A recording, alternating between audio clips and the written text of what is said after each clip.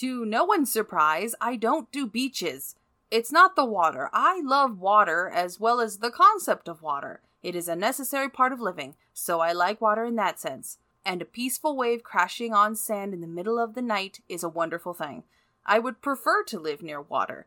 Despite that, I don't do beaches, I don't do bikinis, I don't do boys flexing at everyone around them, I don't do the sun, I don't do lifeguards, I don't do sunbathing. My ideal waterline situation involves overcast weather in serenity or a busy port with tourist traps. There is no middle ground. However, it's time to pack that tote bag with a sarong, pop on some sunglasses, and strap on sandals because R.L. Stine is taking us to the beach, and all I can see is blood in the water. I'm Amy A. Cowan, and this is Rereading My Childhood, Fear Street, High Tide.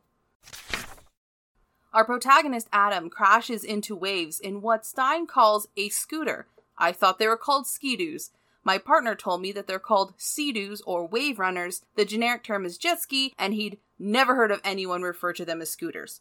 Even that delineation is a matter of some debate, mostly whether or not one stands up or sits down on the watercraft. For this review, I'm going to stick with jet ski, but keep in mind that Stine calls them scooters, like they're Italian vehicles.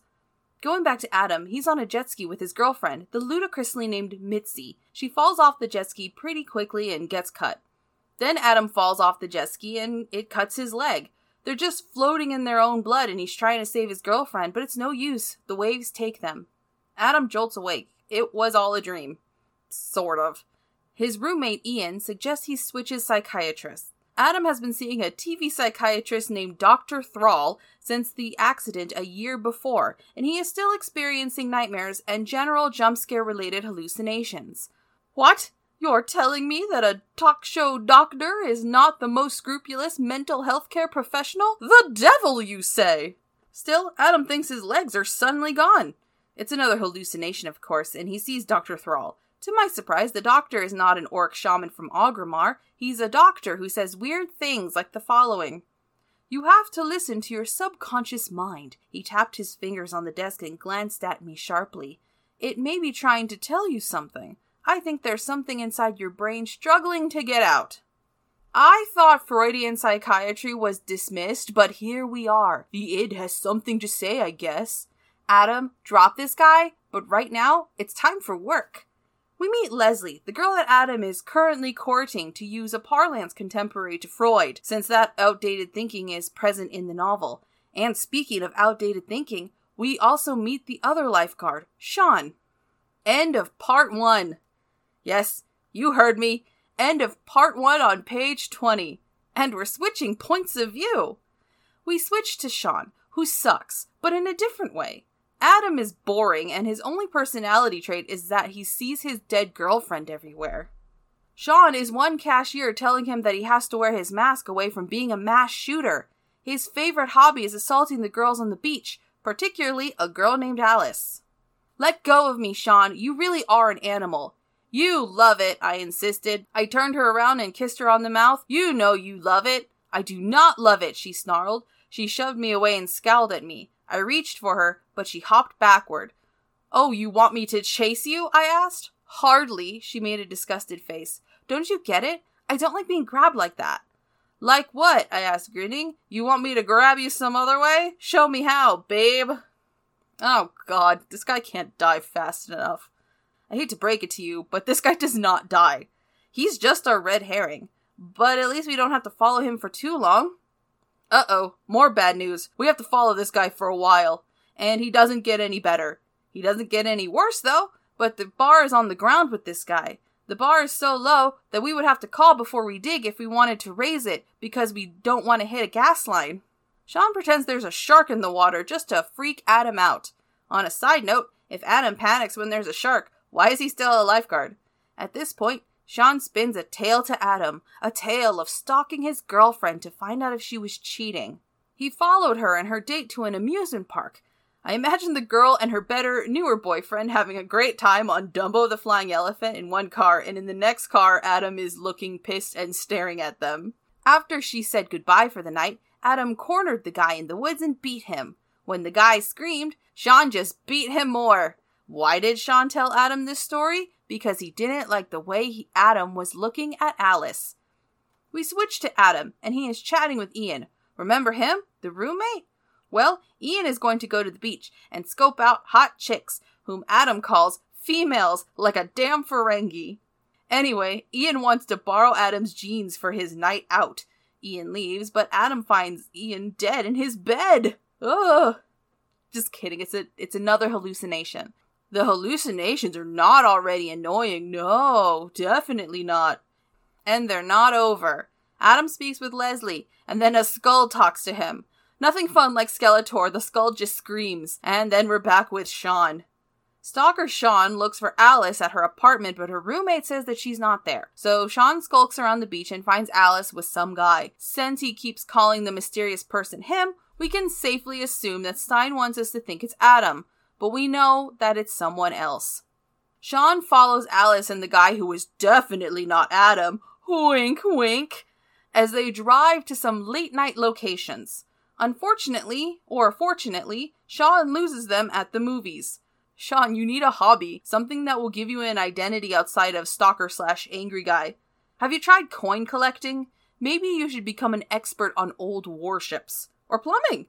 People always need someone to plumb something. Instead of taking up a productive hobby, Sean beats some random guy in an alley. Leslie happens upon Sean and stops him before he kills the guy. Leslie does not go to the police. Although, what are the police gonna do to stop a dude who beats up random people and has a history of violence? They would just hire him. The next day at work, we're back with Adam, who is chatting it up with two new girls, Joy and Raina. Also, Sean is acting aggressive and standoffish with Adam. When Adam goes into the water, a jet ski crashes into him and Sean does nothing.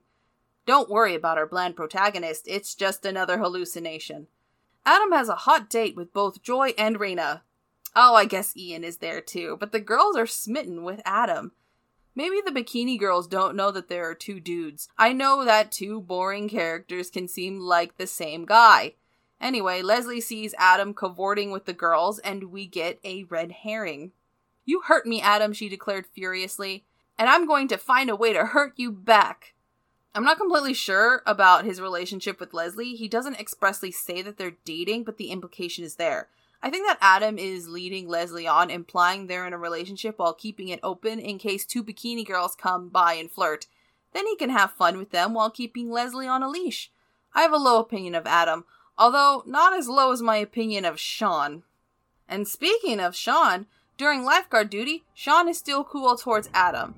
His relationship with Sean seems to bother him more than his relationship with Leslie, but it doesn't matter. It's the titular high tide, and Joy and Raina are in the water. Adam doesn't see them resurface. Bust out the slow motion because it's Baywatch time!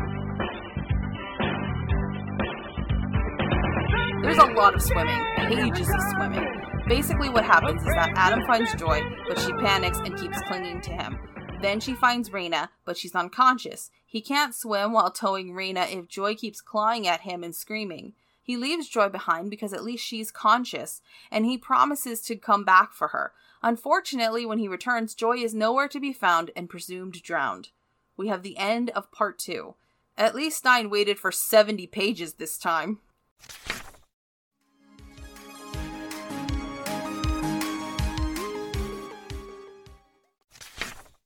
Adam wakes up in his bed. Was it a hallucination? Ian informs him that it really happened and Adam should take the day off. But it's time for Ian to go. He has a hot date again. Adam wanders around the apartment, slips a CD in, and eats cereal. Then he gets a phone call. Someone with a nondescript voice says, "Adam, you're going to pay for what you did to me. I promise you. You're going to pay soon." He goes for a walk, but there is no respite. Her windbreaker flew up behind her like a cape. In the dark mist, she looked transparent, as if she were part of the shadows, part of the fog, as if I could see right through her. "Adam," she whispered. I gasped. She knew my name. "Adam, you let me drown!" "No!" I cried. Joy! It was Joy, floating in the shadows, billowing in the fog. Her windbreaker/cape fluttering in the fog like a gothic ghost. Nothing says romance like a windbreaker. And like a Victorian ghost of a lover who has wasted away, she disappears. Yet another hallucination. Or was it? The ghost left a wet footprint behind. Adam returns home and goes to sleep. He dreams about Mitzi and the jet ski accident again, although something has changed. This time, someone else is driving the jet ski that ran over Mitzi. When he wakes up, someone is in the room. It's just Ian. Finally, Adam talks with Leslie about what's going on and the drowning of the bikini girls. She reveals some startling information. Leslie bit her bottom lip. I watched the news last night, she told me. They didn't say anything about a drowning. She reached down beside her and slapped a newspaper on the table. And this is today's paper. Look, Leslie flipped the paper around and showed me the main headline. Tourist beach rentals a record high. The next day, Raina admits that she feels bad and she will explain everything that night. Adam agrees to meet up with her at 7, but before they can meet up, Adam has to go back to his apartment. He finds Sean slashing up his bed. Sean is confused. He wanted to slash up Ian's bed. Unsurprisingly, Ian is the one Alice is dating, and Sean has been icy toward Adam because Sean assumed that Adam would cover for his roommate. It doesn't excuse Sean's behavior, and the reason for Sean's inclusion as a first-person protagonist will stay unexplained. But at least that red herring subplot is solved, and we could ignore Sean for the rest of our lives. Adam meets Raina, and suddenly Joy shows up. She's not dead. Also not surprising. It was all an act. Joy and Raina pretended to be in peril, and Joy pretended to drown. In fact, it was all Dr. Thrall's idea. This is what happens when you look for your next doctor on TV. Stacey McGill's parents did the same thing, and all it got them was a massive medical bill, I'm assuming, the disapproval of their daughter, and criticism from a random woman from the internet on her goofy podcast and essay series.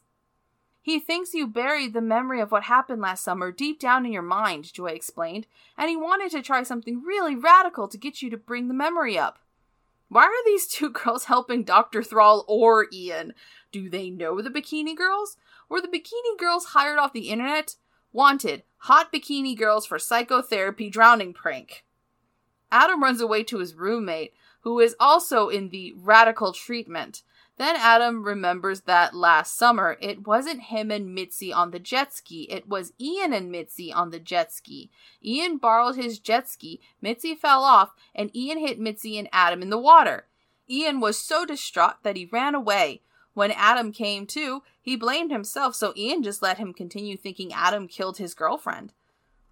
The two of them fight it out on jet skis in a scene rivaling from Justin to Kelly. Adam comes out on top, of course, and Ian is hauled off in a police vehicle. Finally, Adam gets to spend time with Leslie. At least until she gets killed during a synchronized swimming routine, or Adam finds a set of bikini girls who weren't hired through the Facebook marketplace.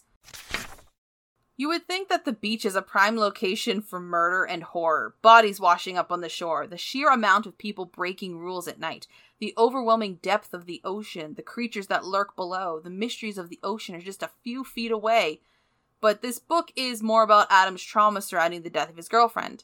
And I would be fine with that. A story about a man dealing with hallucinations and triggers is fine. Sounds like Jacob's Ladder or Slaughterhouse-Five, so we know it can make for a good horror story.